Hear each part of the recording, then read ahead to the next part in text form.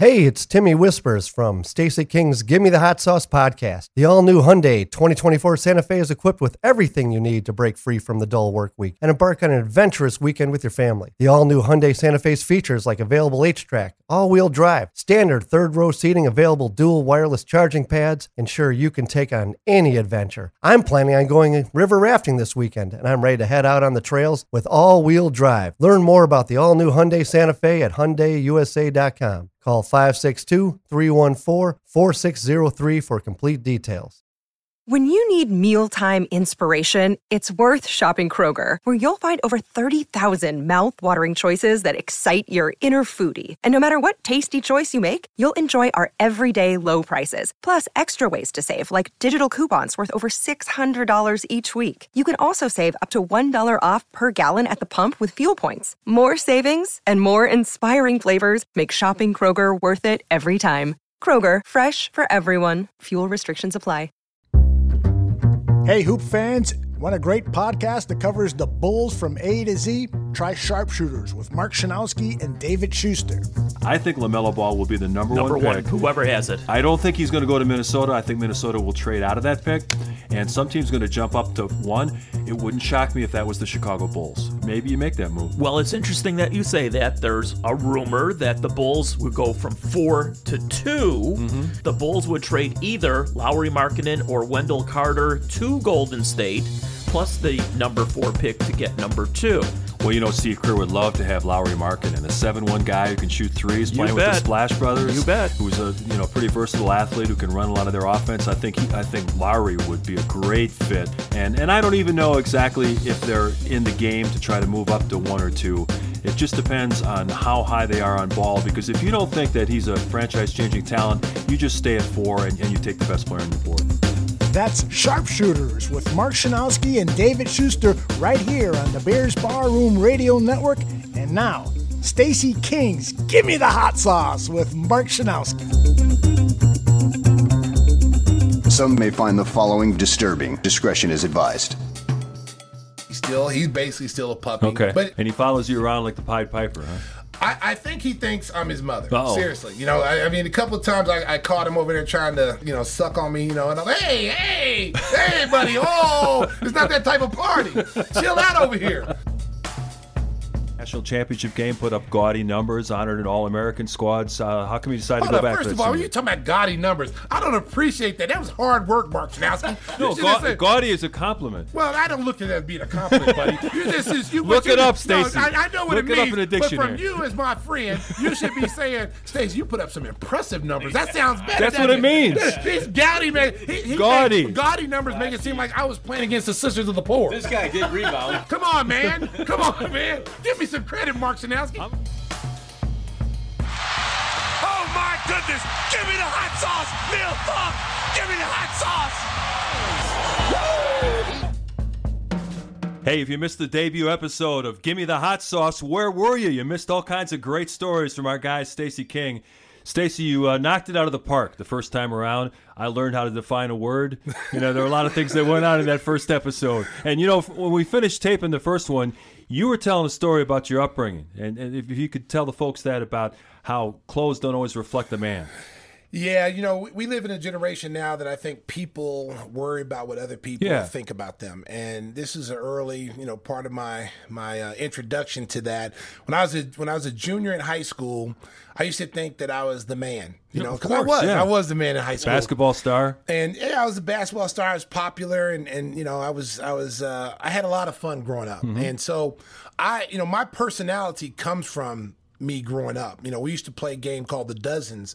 And if anybody's familiar with that, if you're not, it's a game where, anything is fair game. Right. So if we were going one-on-one, you could talk about my shoes, my shirt, my hairstyle. I could talk about anything about you.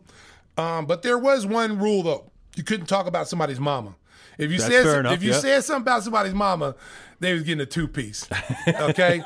You say something. We're not talking about chicken. No, we ain't talking about chicken either. If you said something about Lois King, you was getting a 2-piece with no soda. Okay? So that was the rule in The Dozen. So this particular day, this is when polo was first came out. Polo was the craze. Popular. This was like 1984. And, my dad was a life military. He was 30 years in the military. He was a master sergeant, helped train artillery shooters and stuff. So he was in the Army for 30 years. A lot of kids I went to high school, were military.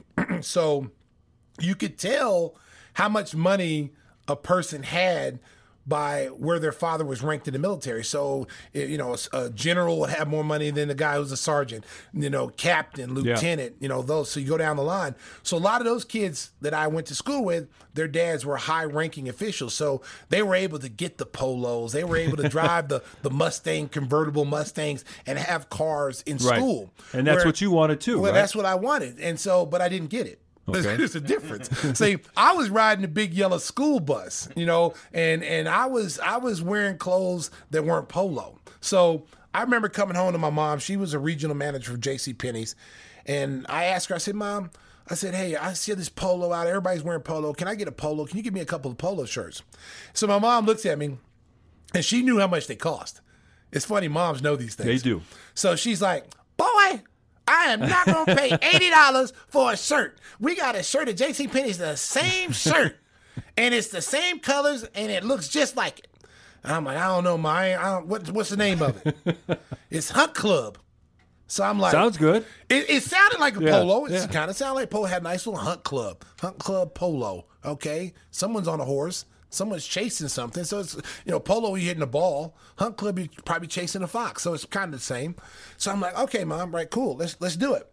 So she brings these shirts home, and they're the same color as polo. The bright colors. That's when polo, when it first started, it had all the bright colors, purple, yellows, and the fuchsia colors. And that's where you got one of your sayings, "I don't turn up nothing but my collar." I don't turn nothing up but my collar. Exactly. That's where it started from, Mark. So you pay attention, boy. I like that. See? That's why we're going to be great partners here. So back in the day, back in the 80s, when you used to flip your collar up, that was the cool thing. So you spend hours ironing that, trying to get that spraying starch on it, trying to make it crispy as bacon. So I was all prideful. I'm like, "Yeah, I got this Hunt Club shirt on. It's no one's gonna know. It's not polo. No one's gonna care because it's got the same colors." But the difference was polo had a little man on the horse, and he was swinging a little mallet. Hunt Club initially didn't have a man on the horse because it was a trademark infringement of polo. So it was just the horse. And they couldn't afford the guy. The man wasn't on there yet. They hadn't worked out the contract yet with the man. So the horse was like kind of raising his feet up in the air, and it was pretty cool, like a wild horse. So I'm like, okay, maybe I'll be able to pull this off and no one will find out. So I go to school. And I walk in, and every morning before the classes started, we'd always meet up on this heater, about 10 to 15 people, old athletes, cool kids per se. And we just sit there and play the dozens. We sit there and have a good time. I was the king of the dozens. But this particular day. You're quick-witted. Yes, you could always handle guys. This is where I learned it. Yeah. But this particular day, I didn't want to play. I didn't want to play because the fact that you thought you were vulnerable? I was very vulnerable. Yeah. There was a soft spot there, Mark, because I had a non-polo shirt on. So I didn't want no one to get me. So I was like, okay, I'm going to stop. I ain't going to say anything. Everybody's talking, da-da-da. My best friend, who I grew up with since, like, daycare, he's the only one who could have got away with this because somebody else would have said something, they would have got a two-piece. So he comes up to me, and dead serious, too. No smiling, no laughing. He says, "Hey, Stacy, there's this guy looking for you, man. He's really pissed off. He's like, where's Stacey King? Has anyone seen Stacey King? He has something of mine."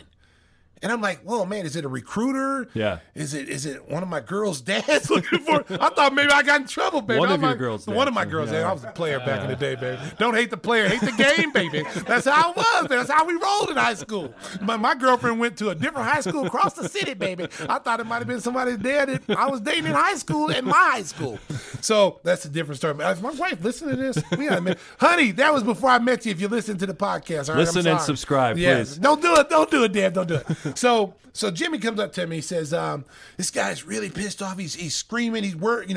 You have something. You stole something of his." And I'm like, "Oh man, I mean, are you sure it's not a recruiter?" I said, "Where's he at?" "Oh, he's down there by by Mr. Bradshaw's history class." And I'm like getting nervous now because I'm thinking there's really someone out to get me. Real trouble. So I'm like starting to sweat. Yeah. And I'm like looking for an escape route just in case I got to run, get out of here. So So all of a sudden, Jimmy goes, yeah, man, he's really mad. He goes, he's looking for his horse that you stole. And I'm like, and everybody starts looking at like, horse? He goes, yeah. He said, I'm looking for Stacey King. He said he's wearing these boots. This guy has boots on. He's got a whip in his hand, and he's got like a leather helmet on with glasses. And he said, you stole his horse, and he wants it back. And it's on your shirt. And I was like, man. And you were finally speechless. I couldn't say a word. Yeah. I had to get that what little comeback laugh. did you have for that? Nothing. Yeah. It was kind of like this, Mark. I was like, you got me. Yeah. Oh, that was a good one, Jimmy. Yeah. You got me, boy. Woo! But deep down, I was hurt. Oh yeah. I was hurt. So I took the ribbing all day long. All day long. First couple hours of classes, I'm walking the hallway. You hear somebody go. Yeah, kids can be brutal at that age. They're brutal. So they're making these noises, and then they're like, "Hey man, did you get that guy back that stolen horse?"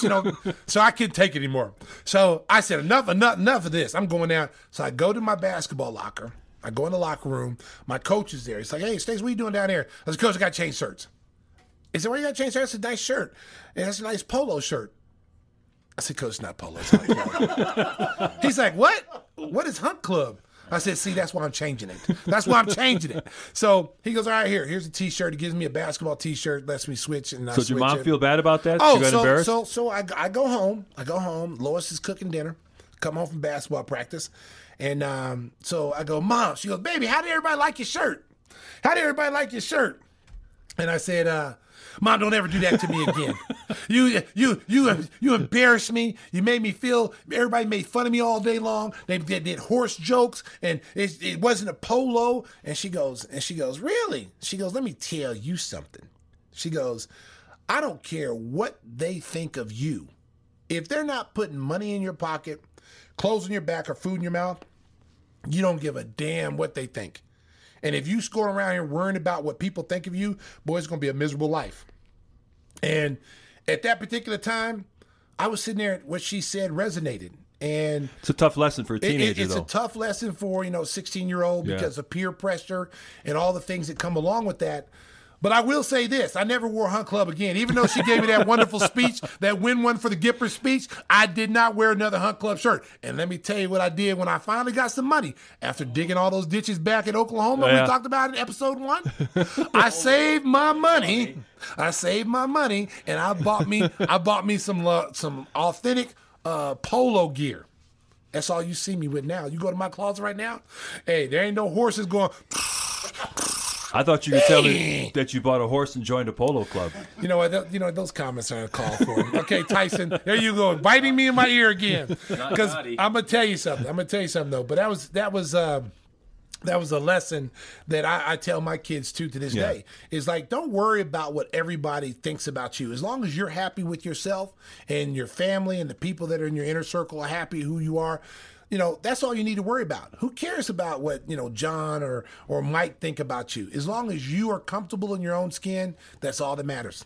So there you go. Who would have thought that episode 2 would start out with some life advice from the great Stacey King? We told you this show is going to be hitting all different aspects. It's not just going to be sports. It's going to be everything, man. This is how I want it to be. And sometimes you have to hit some things that are difficult to talk about sometimes. And a lot of kids go through this nowadays, the peer pressure and the bullying. You see all the bullying now, and it's so much more now because you have social media and you have all these different platforms for kids to bully other kids. And I would tell kids, don't worry about what those kids think of you. You know what? Get with some friends who appreciate you. Be with people that appreciate who you are, that like you for who you are. Don't try to change yourself to be friends with someone else, because those people are not really your friends anyway. Because in 10 years, those people will still be doing the same thing that they're doing now while you're being successful in life. You mentioned finally getting a chance to come into some money when you signed your first NBA contract. You were drafted number 6 overall by the Bulls in the 1989 draft. And people might forget that Jerry Krause came up with 3 first-round picks that year. It was yourself. It was B.J. Armstrong, of course, very popular ex-Bull, and Jeff Sleepy Sanders. Where did the nickname Sleepy come from? Well, I mean, just think of that word. He's always asleep. when you talk to Jeff, when you see Jeff, Jeff's a good dude. But when you see Jeff would, his eyes were barely open. Yeah. You know, he could be talking to you and you literally think, is this guy awake? Like he'd be sitting there and his eyes would be, I wish everybody could see this right now. But, you know, like your eyes like barely open. Yeah. And he'd be talking to you. Yeah, you know, we need to get to practice. And I'm like, man, are you even awake? Yeah, you better not drive because your eyes aren't open. Are you okay, buddy, to drive home? You know, but yeah, Jerry, you know, Jerry got 3 first-round picks. Matter of fact, the way that they got that, you know, now the NBA has changed that rule where those lottery picks are protected now. And it was because of that reason. Because think about this, the Mark. Ted Stepien rule. They were trading away those early picks. Think about this, though. You know, Bulls win 50 games the year before with Doug Collins. 50. They went to, I think the second round, got beat by the Pistons. Mm-hmm. And so you're a 50-win team and you get 3 first-round picks. That automatically, the sleuth, baby. That automatically puts you in a championship mode because now you've got some young kids coming in that you can fill out in your bench and put in roles to help you. 50-win team, 3 first-round picks is unbelievable.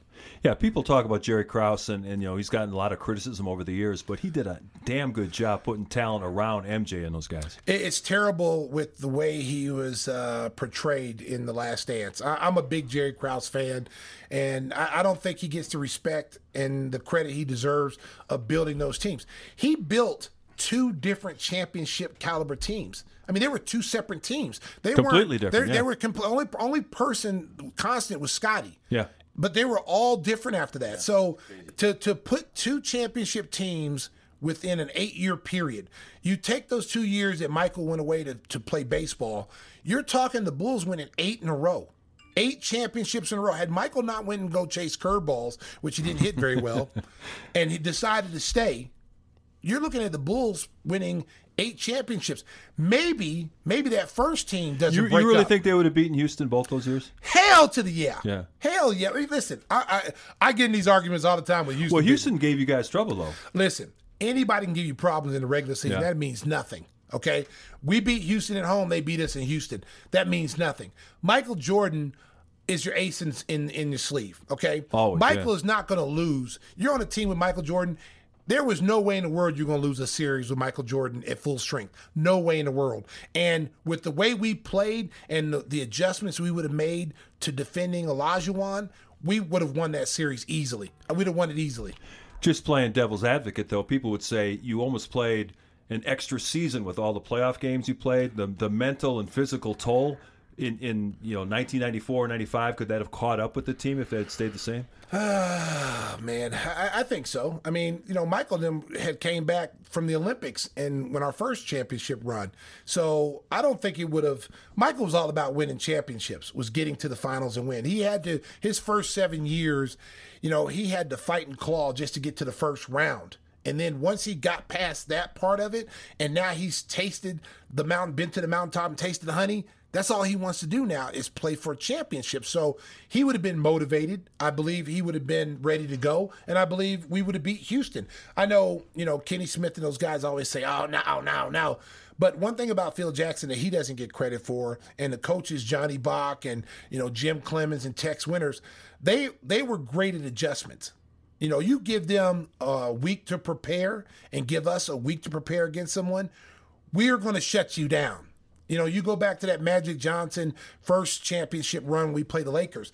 You know, they made the adjustment by putting Scotty on Magic instead of letting Michael, who didn't want to get off of Magic, who took it personally, like, I'm a great defender, I can guard him. Phil saw the foresight of saying, no, you can't. He's too big. He's 6'9". We need more length on him. And Phil made that adjustment by putting Scotty, and that turned the whole series around. So we would have been able, Phil would have made the adjustments, coaching staff would have made adjustments. Olajuwon still would have got his, but Kenny Smith, you know, those guys, that we'd have shut them down. Vernon Maxwell. We would have taken Vernon Maxwell, and I love Vernon Maxwell. I love his personality, I love the way, but Michael would have killed him. Michael would have took it as a personal challenge because Vernon. You like to talk. Yeah, because Vernon always thought he was a Jordan stopper too. Yeah. And we've seen in history what all the Jordan stoppers look like down there. So many Jordan stoppers. There's so many grave sites of Jordan stoppers in NBA history that all took pride in, I can stop Michael Jordan. Tombstone. I can guard Michael Jordan. Gerald Tombstone, Wilkins, Elo, Starks. I mean, you go down the line, Clyde Drexler. You go down the line of all the great two-guard, Mitch Richmonds, all these guys who were very good two-way players. They were destroyed. I mean, there's a graveyard full of two guards out there that Michael has created. I mean, figuratively, they're not dead, but I'm just saying. But in basketball term, when you say someone's killing you, there's tombstones out there from Michael Jordan, all the bodies that he put out there. Let's go back to the start of your Bulls career. Obviously, All-American player at Oklahoma. I'm going to be careful with my adjectives here. Yes, you better. Put up some really impressive, very, very impressive stats. See, audience, he's learned from the first episode. He didn't say Gotti. I appreciate that. You're never too old to learn, Stacey. Thank you. So you come in, and it must have been weird.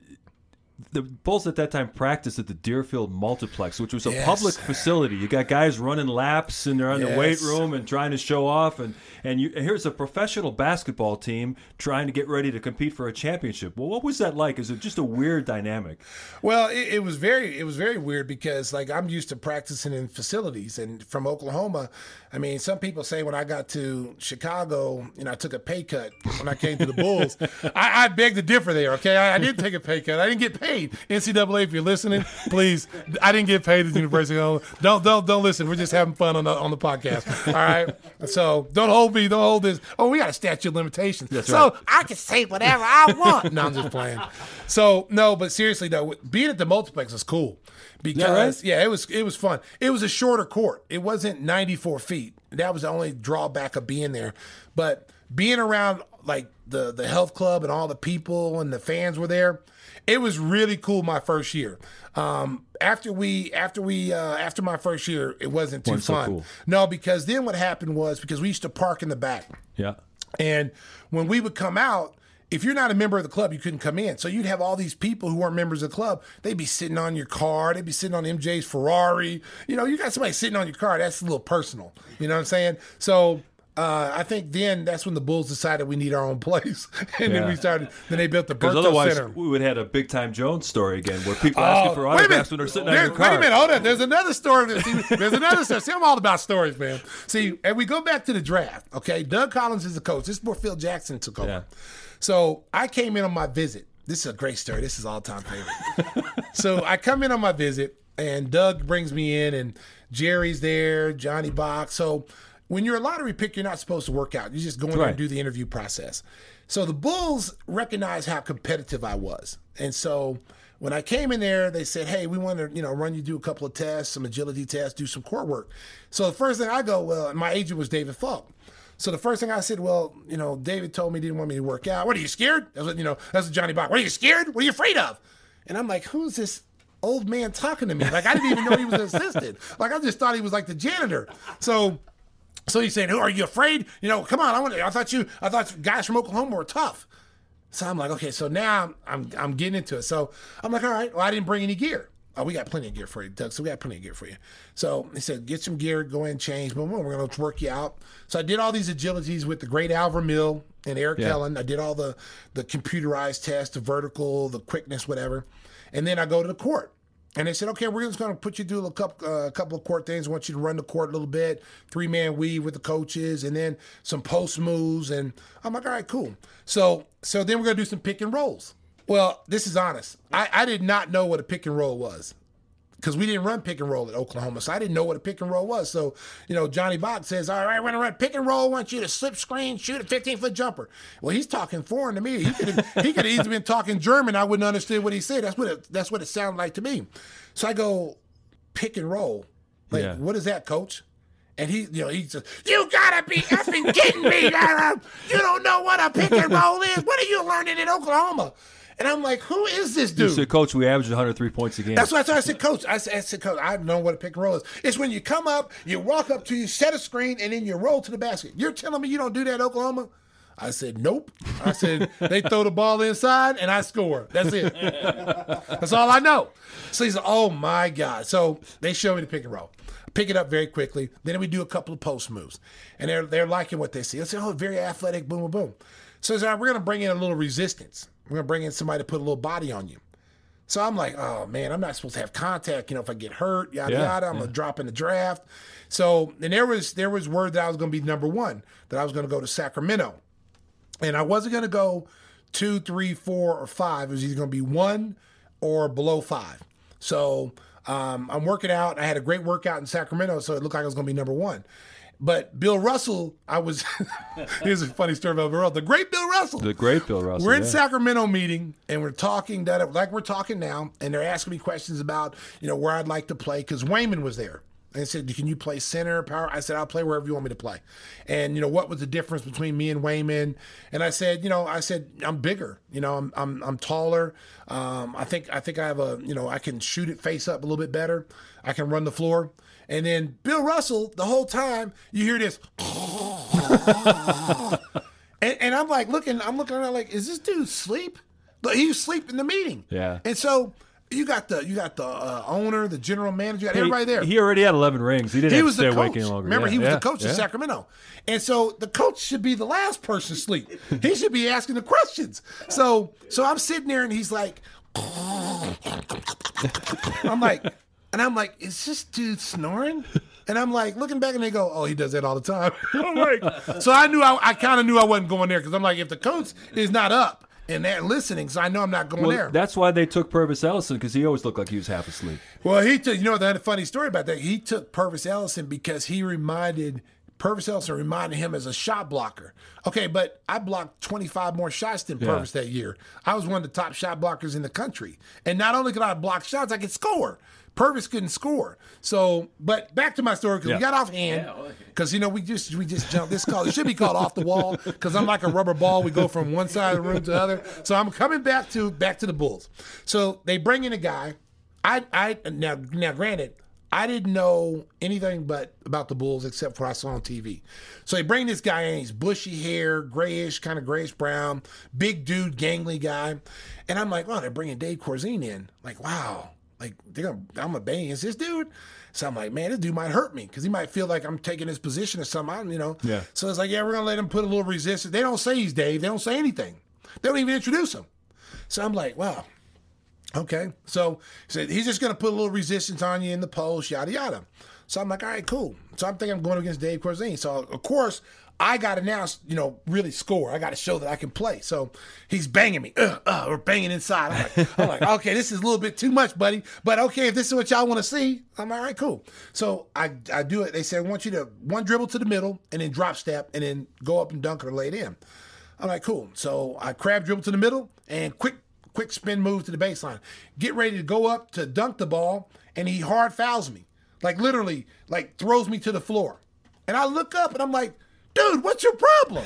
Like, what are you doing? And he's like, shut up and play. I recognize that voice. Shut up and play. And I'm like, okay, Dave Corzine. Okay. I got something for you. So then all the coaches are laughing. They're laughing because they think I think he's Dave Corzine. Yeah. So I said, let's run that play. Let's do that again. I said, same move. I said, cool. So do the same move. Do. So this time, as I make the crab dribble to the middle, I hit him with an elbow on the drop step, and I pop him in the face. And he kind of falls towards the rim, toward the middle of the rim. And then I dunk the ball as hard as I could. Rah! Scream. Rah! And then he falls. And I said, I take that, Corzine. I said, when he fell to the ground, I said, get your bitch ass up, Corzine. And he's like, Rah! And he gets up off the floor and he tries to attack me. So I'm like, I'm in the battle stance. I'm ready to go. So they separate us. Eric Helen comes in, grabs me. They separate us. Jerry's like, what are you doing? Get him out of here. Go to the showers. Stop this. This is not, and I'm like, oh, Doug's just laughing. Doug's having a great time. He thinks it's funny. So I'm like, well, why is he laughing? You think the coach would be mad because I lost control. So we're in the multiplex. So I'm walking to the shower with Eric Helen. Eric Helen at the time was a little bit older than me. So he's laughing too. So I'm getting a little perturbed while all these people are laughing. Like, man, what's so funny? Why are you laughing? He said, man, do you even know who that was? And I'm like, yeah, it was Dave Corzine. Yeah, I know who it was. He's like, he starts laughing. He goes, no, man, that's not Dave Corzine. He goes, no, that's Phil Jackson.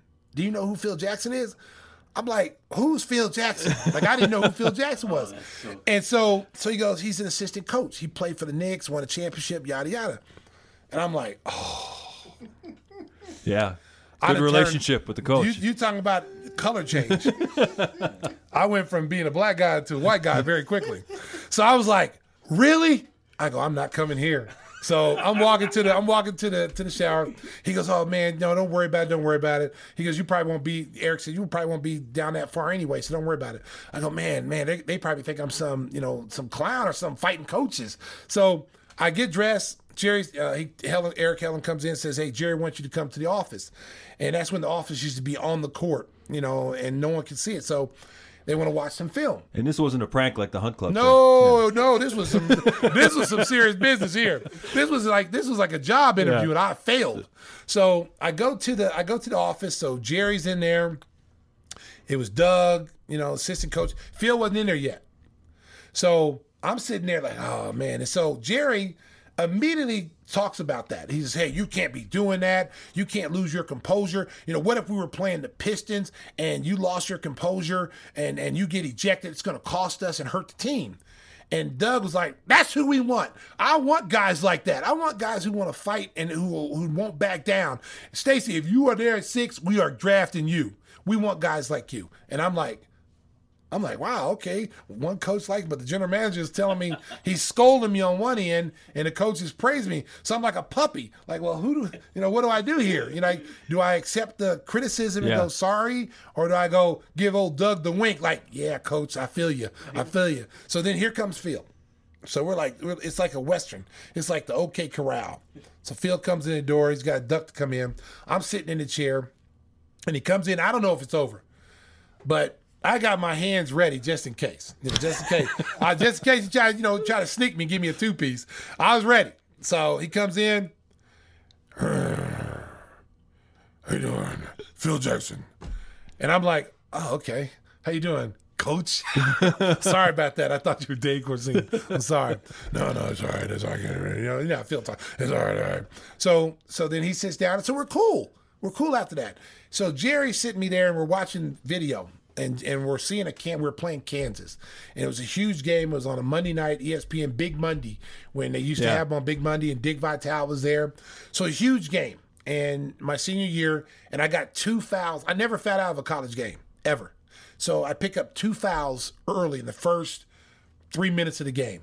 They were tic-tac. They were terrible calls by the officials because I never fouled. Okay, I'm being serious. You're over there laughing. I'm being serious. Hey, don't be sarcastic fouled. over there, buddy. Yeah. I never fouled. Right. Okay, got it. Only in pickup games in the health club, I'll foul you. Okay, I will foul. And you'll know about it. I will foul you so hard in the pickup game because I'm older now. I can't move like I used to, so I got to grab you. Okay, right. So I got a Velcro like Jack Sigma. Velcro in my hands. I just slap you and you stop. So he comes in and we're watching the Kansas game, and Jerry's asking me. I'm on the sideline and I'm yelling. I'm screaming at the coach. Tubbs is ignoring me. He's not even looking my way. My assistant coach, Mike Mims, was there, and he's trying to console me. Calm down. We're going to get you back in there. We're going to win this game. We need you. You need to get your head. And I'm yelling at coach, why is he taking me out? I never fouled out. I know how to play with 2 fouls. And we end up Kansas went on like a 10-0 run when I went out the game. And so it was a huge game because it was conference title, type of game. So we lose that game, we end up being in a tie with someone. You don't want that. So Jerry asked me, this was really crazy about the Bulls in the NBA. And I tell kids this, you never know who's watching you. Oh, yeah, yeah. NBA people film everything. They have people filming you on the bench, how you're acting on the bench. If you're like over there being silly, not paying attention to the game, they see all that stuff. So when I tell kids, like, when you're playing, you need to be in the game. You need to be paying attention. You need to be, conducting yourself professionally over there because you don't know who's watching you. So Jerry has his film, and I don't think anyone saw it. So he sees me arguing with the coach. I'm kind of being little jackass per se because I'm yelling at the coach and screaming, and he's trying to console me. So Jerry asked me, it's like, what's the problem? You had 2 fouls. Why are you acting this way? Do you feel like you're letting your team down? What about the younger players watching you? You giving them an example? And I said, Mr. Krause, I'm just going to tell you honestly, I said, there's a lot of emotion in that game for me because we lost to them the year before in the finals. We're playing them now in a pivotal game in Lawrence on Monday on national television. And I feel like I'm letting my team down with 2 fouls sitting on the bench when my coach knows in my 4 years there, I've never fouled out of a game. I know how to play with fouls. And then you hear Doug, that's what I'm talking about. Doug back there like a preacher. That's what we need here, that kind of thing. So I didn't think I was coming. I did not think I was coming. And then I got the call that the Bulls were going to draft me at 6. And I was happy because Harvey Grant, who was twins with Horace, we used to watch the Bulls games all the time. They talked almost every night. So I knew Horace before I actually knew him, because my Oklahoma days with Harvey, and we'd watch WGN, see the Bulls on the on TV. So I was familiar you made with such a great impression on Phil Jackson. How long was it before the coaching change was made? Doug out, Phil in. Man, it was like days. It was so you were thinking, great, this is going really well for me. So I come up here for the press conference. All the first round, me, BJ, and Jeff came up and did the introduction to to the media. Doug wasn't there. Yeah, and I remember asking Jerry, Where's the coach? Doug? Because I had talked to him on TNT on the phone, and he said, I can't wait to see you. I'll see you guys on Monday. And he wasn't there. And so Jerry, at that time, Jerry's very secretive. Jerry wouldn't tell you anything, even his own players. So Jerry's like, he's on a scouting trip, that kind of thing. And I'm like, wow, really? Who's he scouting in July? Exactly, in July. Yeah. But as a senior coming out of college, you don't know the logistics of basketball. You don't know what they're doing. So I just accepted it. So then I went home after the press conference. I caught a afternoon flight. By the time I got back home to Norman in my apartment, I got a phone call probably around 6:30, 7 o'clock at night, and it was Phil Jackson. And he's like, remember that elbow you hit me with? That crossed my mind. See, he crossed my mind there, Mark. You read me there, buddy. So he calls me. He's like, hey, Stacey, this is Phil Jackson. I want to tell you before it gets out there. Doug's been relieved, and I'm the coach of the Bulls. I'll be your coach. And the first thing that crossed my mind was that little fight we had. Oh, yeah. I was like, okay, I hope he doesn't harbor any bad feelings, because I didn't want to get off on the bad foot with him based off that. And that crossed my mind. Oh, yeah. And you started at times. Horace started at times. What was that dynamic like? I mean, obviously, every player wants to be a starter. What were the practices like when you guys were trying to compete for playing time? Well, I know it was very competitive. We pushed each other. My first year, I played solely at power forward. So I split minutes with Horace Grant, right down the middle. I played 24. He played 24. He might have gotten more minutes playing some center a little bit more because at that time, he was a little bit bigger than I was. And but the practices were competitive. And that's one of the reasons, Mark, I say that we made them better and they made us better. Because when we got to the situation we started playing and getting deep into playoffs and championship modes, our second team didn't fear starters of other people's teams. Because in our eyes, we're playing against the best team every day. We're going up against Michael Jordan every day. Who in the league fears you more than Michael Jordan? Nobody. So Patrick Ewing, any of these guys who were big at that time, we didn't fear those guys because our practices, honestly, were more intense than the games were. So when we walked out to the game, it was easy. Tell us a story about some of the veterans who came through there. Krause was always on the lookout for guys to kind of round out the roster. One year was Bobby Hansen, and Trent Tucker came through. And then Rodney McCray the last year. Rodney McCray had a tough time adjusting to Michael's tough love, didn't he? Well, Rodney was a great player. Rodney was a great player. He was a guy that on other teams, if you would say, who does Rodney remind you of now in this day and age? Because he could play in this league with his skill set. It would be on the lines of like an Iguodala, a guy that could play guard people. He was very, very good, but he was a soft-spoken guy. And he was on that Louisville team that won the national title with Purvis Ellison back in '86. Yes, and just a really, really good guy, really soft-spoken guy. And one thing about MJ, and you probably saw a little bit in The Last Dance, he's an in-your-face guy. He likes to test you to see where your heart's at. He wants to see if you'll go back at him. He wants to see how tough you are. Are you willing to take the bully on, per se? Are you willing to take that guy on? And if you weren't, you were mincemeat. He was You were going to done. attack you. Yeah. He was just going to keep picking on you all the time. But if you were a guy who would stand up to him, he wouldn't mess with you anymore because he realized, like, okay, this dude's serious. I might really have to fight this guy, so I'm not messing with him. And Rodney was one of those guys, just a genuinely nice guy. All Rodney wanted to do was play. And so there was, I think when Rodney came here, there was a little bit of competitive jealousy, a little bit with him coming in because he was going to play some minutes at a lot of different places and maybe taking some shine off some other people. Take some minutes away from take Pip. some minutes from Pip, who's still developing at that time. And it just didn't sit right with a lot of people. But, I mean, Rodney was a great dude, man. And you know, I got nothing but utmost respect for him. And, you know, MJ made it tough for him here. Made it tough for Dennis Hobson, who's another good friend of mine, who Dennis was a very good player on New Jersey and averaged 16, 18 points a game on those New Jersey teams, came here and was a role player, had to adjust from being a starter as Rodney did. You're asking these guys who started their whole career to come on a team to try to win a championship, but to be role players. And sometimes that's difficult for guys because they've been stars their whole life. And, you know, it was difficult for those guys to fit in and difficult for MJ to let them fit in. What was your experience like coming in as a rookie with Michael? What was the process like for you to try to earn that respect from Jordan? Well, I mean, like I said, MJ was all about challenging people, you know, and he's very tough to play with, you know. I think with me, because I know my background and where I come from, you know, I don't take mess from anybody. I don't care who you are. So if you say something to me, I'm going to say something back. You slap me, I'm going to slap you back harder. That's just me.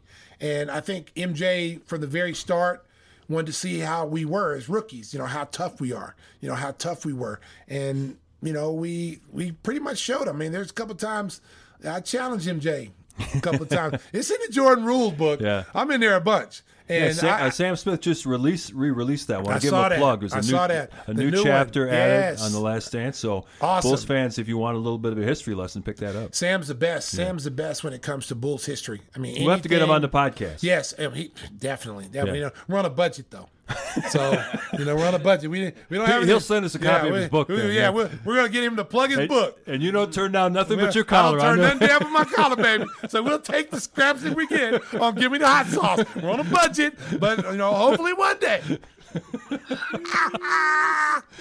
Hey, the draft is coming up on November 18th, and the Bulls hold the number 4 pick.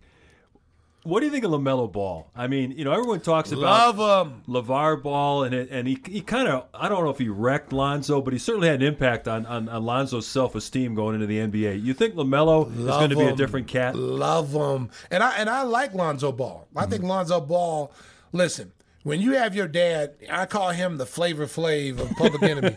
He's the hype train. He hyped that kid up so much that put some undue pressure on that kid, you know. But I think the kid has come in and shown that he's a very good NBA point guard.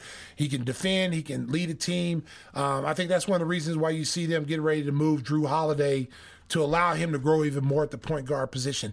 So his dad put a lot of pressure on him. I think he's answered it.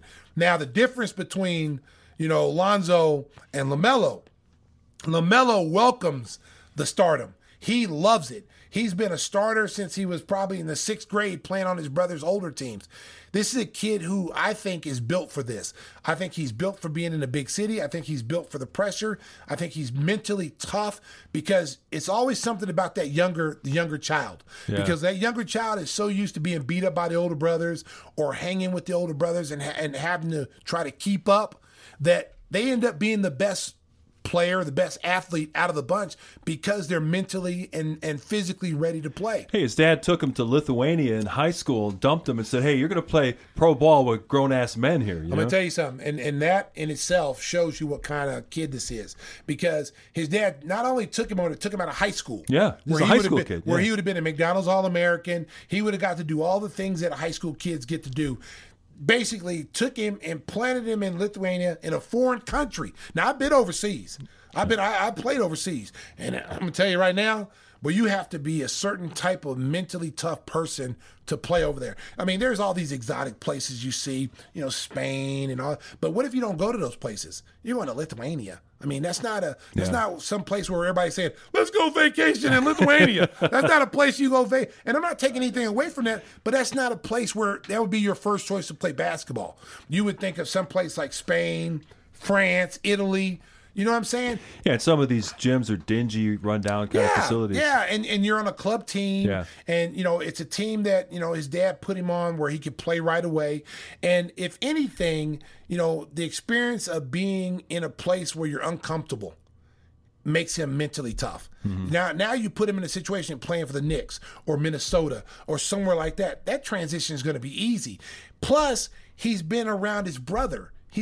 When his brother was in L.A., he was in the L.A. locker rooms all the time. He's been in that pro locker room. He's been around the pro environment. He has his brother to learn from, how to prepare for games. Not forget his dad. His dad's never played pro ball, but his dad does have some good things that he's taught these kids, because it's not a coincidence that all three of those kids, or two of them, are going to be in the NBA, and the third one might be later on. So there's something to say that their dad's, his method to madness worked in some way. It might not work for you or me with our kids or someone else, but it worked for them. And I think this kid has it. I mean, you look at his size, he's bigger than Lonzo. He's about 6'7", 6'8". He's got guard skills. His passing is extraordinary. I mean, he's making Pistol Pete Maravich passes in space. He can shoot from anywhere on the floor. Now, I think the biggest question with him is where he ends up and who he plays with, because he has the ability to make everyone around him better, okay?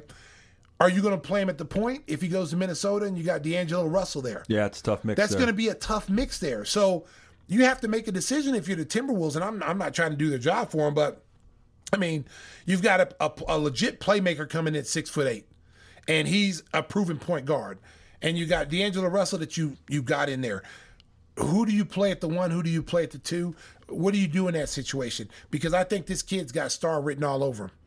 What would you do if you're Arturas Karnisovas, first year heading up basketball operations, currently holding the number 4 pick? Would you try to trade up, make a bold move to get a LaMelo Ball, or just kind of see what falls down to you? I know they like the French point guard, Killian Hayes. There's a kid from Iowa State, which is kind of a dirty word for Bulls fans. Tyrese Halliburton, who's a 6'7" guy who can run the point, pretty good outside shooter. I know that the Bulls, I think the new staff looks at Kobe White more as a shooting guard. You already have Zach LaVine as a shooting guard. I think they'd like to shore up that point guard spot. Do you think they might go that direction at 4?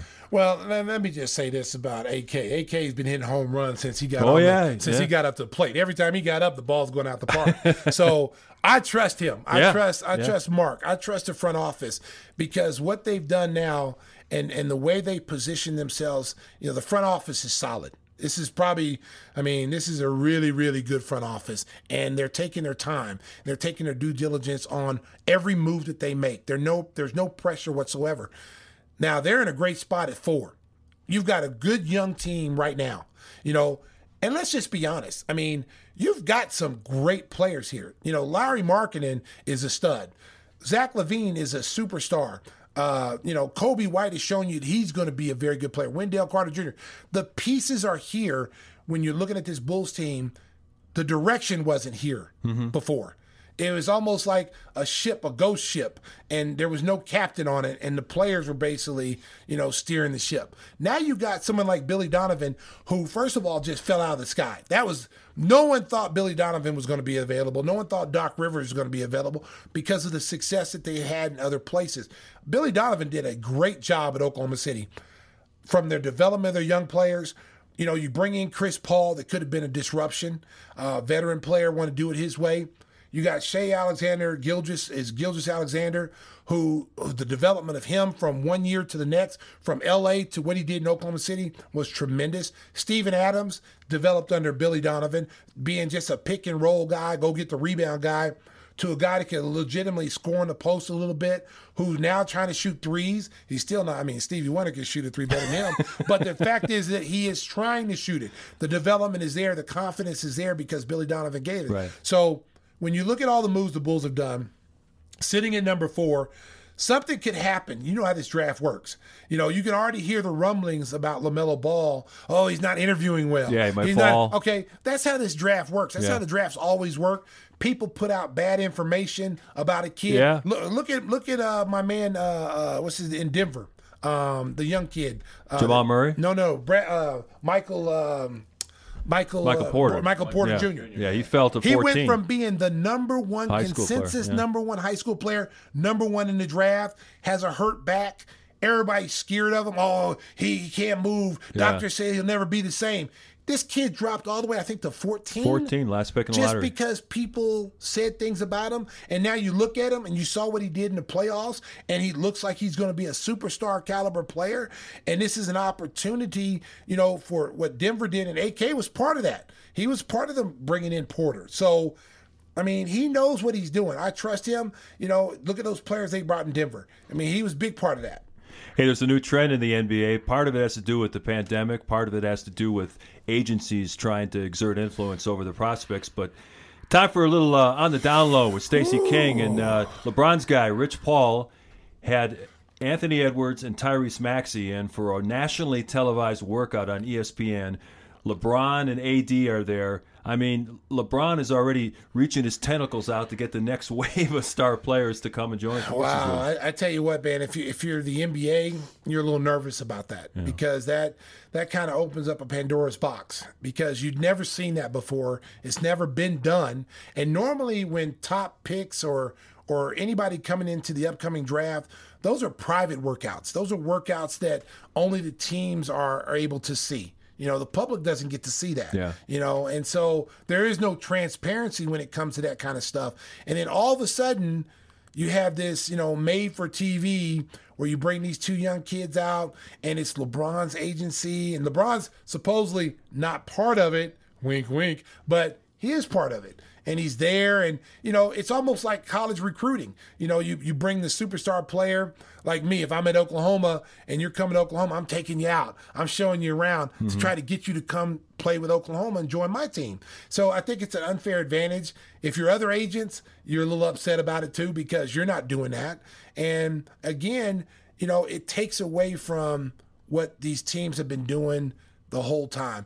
You know, these guys should be evaluated by these teams. They should be interviewed by. This is not football where you have a big combine. If you're going to do that, then have an NBA combine, an actual NBA combine. Bring everybody there and do like the NFL does and meet in one place, one venue.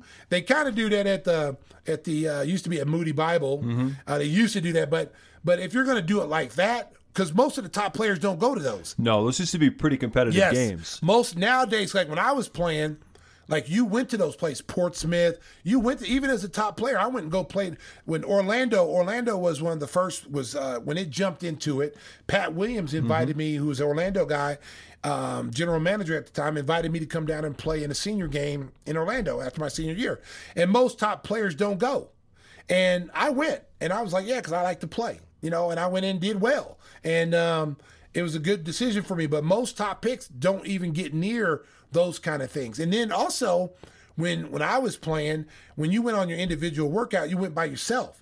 You didn't play against another guy. You didn't, like, you know, I didn't play against a top pick from Georgetown or top pick from Texas. It was just me. No, you played against Phil Jackson and elbowed him in the face. Well, you know what? He was a champion. So, I mean, I think that's been enough for me. The guy won a championship with the Knicks, and, you know, look what I think me knocking him on the ground was one of the reasons why he was able to win all these championships. I think I'm motivated. So I'm going to take some credit for that, Bulls fans. I just want to throw that out there. If I wouldn't have knocked him on his butt and dumped on him, maybe it would have been different. So when he traded you to Minnesota, did he call you in and say, that's because you elbowed me during that workout? No, to be honest with you, they didn't want me to go. I asked for the trade because the fact that was when MJ retired and went to go play baseball. Yep.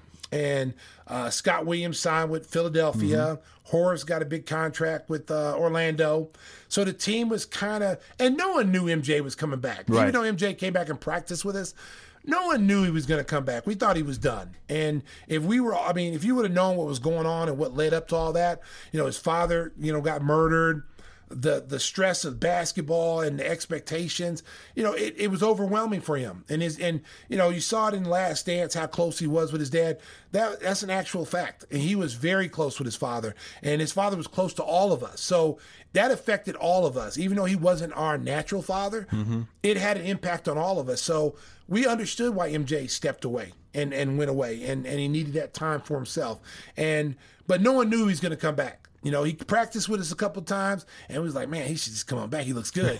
He's kind of teasing us, but he didn't come back. And so my attitude was, well, I don't want to be part of a rebuilding, because I went in and I said, hey, I want to be a starter now. I've been playing this role, and I played it well, and we won championships, and, I want to be a starter, and that's when we had Tony Kukoc, and he had just came over the first time, and, and so there was like, no one can guarantee you anything. You got to go out and earn it. But I would like to hear a guarantee, and especially when I had started games for them and they knew what they were getting when I started, I just needed to hear, yeah, Stacey, it's your position to lose. And I didn't get that. So I talked to my agent, David Falk, and if I had to do it all over again, you always hear that thinking of the grass is greener on the other side. If I had to do it all over again, that's one decision I wish I could have back, because I wish I would have stayed here and finished it out and let it play out and see where it have gone, because I definitely know I would have still been here and I would have been I would have had 6 titles instead of 3. Yeah. And that's my only regret. But I did go to Minnesota. It was cold. They stunk, and I went from the penthouse to the outhouse, and I put up numbers, and I remember playing Houston. And the year they went and won the championship, and I remember Mad Max and those guys. Yeah, you don't got Black Jesus with you now, do you? Referring to Michael Jordan, sure, yeah. Black Jesus. Yeah. So, you don't got Black Jesus with you now. Oh, you went from the penthouse to the outhouse. Welcome to the have and have nots, because you have not. They used to tease me, and I scored 24, 25, get 13, 14 rebounds, but we lose by 30. Yeah. And when you're a person who loves to win and is competitive, that bothered me, because being under Michael Jordan, Scotty, and Bill Cartwright and Paxson, those guys in Horace, ultra competitive, hated to lose, no matter if it was a card game, if it was a free throw contest, anything. Everything was about competition. Phil harbored competition in everything. So when you go to a team that guys don't care, they don't care about winning. They don't care about winning, Mark. It sucks, Guys just in there for paychecks. And I was on a team with Christian Laettner, J.R. Ryder. There was other guys there that had, Mike Brown, who used to be a former Bull. He had that mentality of wanting to win. But when you're around guys who, are in the game for the wrong reasons, it's just no fun. Yeah. Well, we're going to have all kinds of stories about the latter part of Stacey's career, traveling around different teams, a lot of experiences that he had coming up on future episodes of Gimme the Hot Sauce. Of course, the NBA draft coming up on November 18th, and our next episode will take you through some of the results and what direction AK is looking to take the franchise. Who knows? Maybe we'll have a bold draft night trade to tell you about. I want to thank our producer, John Walsh, Aldo with the Bar Room. Spinning the dials as always great to have him here, and we hope that you will listen and subscribe wherever you find your favorite podcasts, Apple, Spotify, Podbean. We're going to have guests coming up in the coming weeks. We'll have Stacey reach out to some of his old teammates. Maybe we'll wake up Neil Funk, get him on the show one of these days. I don't think Neil will answer the phone. I've tried to call that man many times, and I think he has me on the dial and go, I'm not answering that. You don't think he can find this podcast? He has a hard time finding Twitter. I don't think he's going to find a podcast. So, but we're going to have a lot of fun. I hope everybody's enjoying it, and we're having a blast. And I'm having a good time because I'm with all my people, and it's a lot of fun. And I hope we make people laugh and have a good time. And as it's always, remember, drive home safe in Chicago. Beep, beep. Until next week, so long, everybody. Woo! You like what you hear? Then don't miss out on any one of the great shows we have here at the Bears Barroom Radio Network. Subscribe now. You can subscribe through iTunes. You can subscribe through Podbean. Any one of the delivery services for podcasts, or just head over to Spotify. We're there too. Just search Bears Barroom Radio Network and don't miss any episode from the network.